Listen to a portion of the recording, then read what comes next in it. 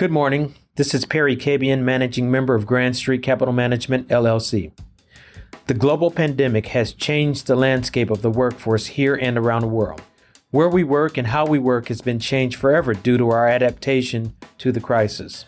As more and more people elect to work from home, unique opportunities and potential liabilities emerge from this working arrangement. Specifically, your taxes.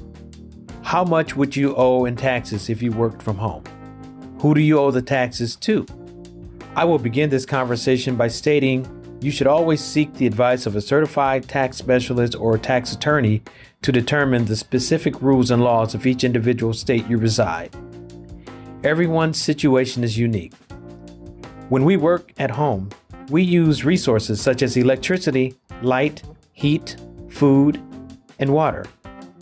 These are in addition to the standard business expenses such as paper, computers, writing utensils, and print cartridges. One of the most common misconceptions is that all of these expenses can be written off if you work from home. Well, the Tax Cuts and Jobs Act has suspended the home office deduction for W-2 employees for the tax years starting 2018 through 2025. The home office deduction is only available for self-employed people who use their homes for businesses during a given tax year. So, if you are employed by another entity and receive a W-2, you should not attempt to deduct these expenses from your taxable income. Your situation should be verified, however, by your professional tax advisor. The pandemic caused many individuals to change jobs, often in another state. If you reside in one state but work in another, who do you pay taxes to? In some instances, you may be required to pay taxes in both states if you fail to adjust your exemptions with your employer.